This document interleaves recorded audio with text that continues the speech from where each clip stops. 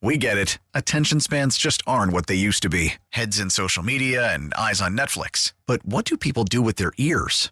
Well, for one, they're listening to audio. Americans spend 4.4 hours with audio every day. Oh, and you want the proof? Well, you just sat through this ad that's now approaching 30 seconds. What could you say to a potential customer in 30 seconds? Let Odyssey put together a media plan tailor-made for your unique marketing needs. Advertise with Odyssey. Visit ads.odyssey.com.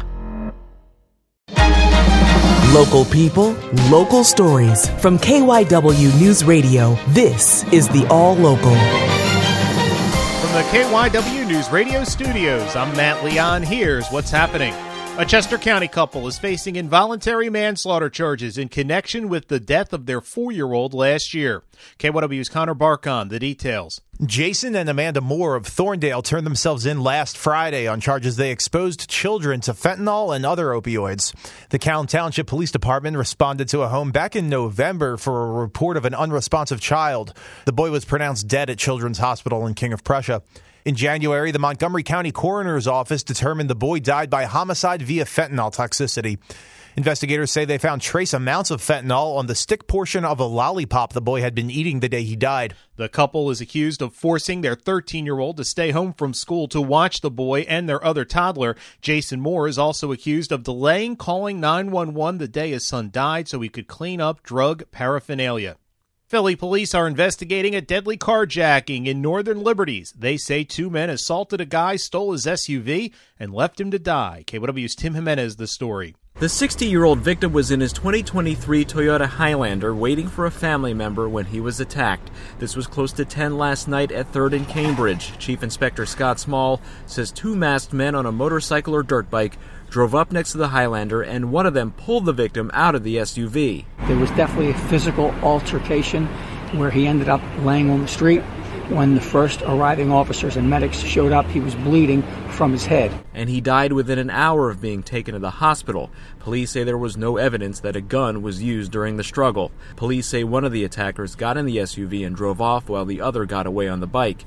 Police later found the SUV abandoned in Camden. Investigators are combing it for fingerprints and DNA, while also looking through surveillance footage from the neighborhood where the carjacking happened. The federal government is seeking a 30-year prison sentence for the president of the Philadelphia Proud Boys, calling his criminal offenses on January 6, 2021, some of the most serious in our nation's history. More from KYW Suburban Bureau Chief Jim Melwert. Philly Proud Boys president Zach Reel was convicted of 6 counts, including seditious conspiracy and conspiracy to obstruct an official proceeding. In a 17-page sentencing memo, federal prosecutors say Reel served a key logistical role and led a fighting force on January 6th, detailing how he led a group of 200 people from the Washington Monument to the Capitol, then encouraged rioters at the initial breach. Prosecutors say a lengthy prison sentence is warranted, as Reel, in their words, blames everyone but himself for the situation he's in, adding being convicted alone will not deter Reel from committing future offenses.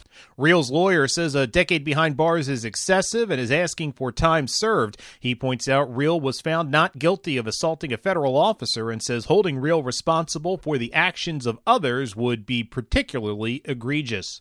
Some SEPTA riders are testing an open fare payment system that does not require an app or even a key card. KYW's Mike DiNardo reports. It's something SEPTA riders have longed for, the ability to pay a fare by tapping a credit card or mobile wallet without needing a key card or even a SEPTA account.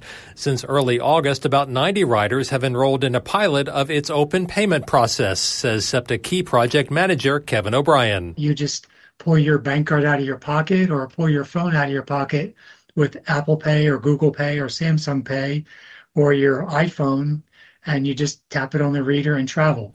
SEPTA hopes to have 200 riders taking part in the pilot by next month to thoroughly test how different bank card brands work.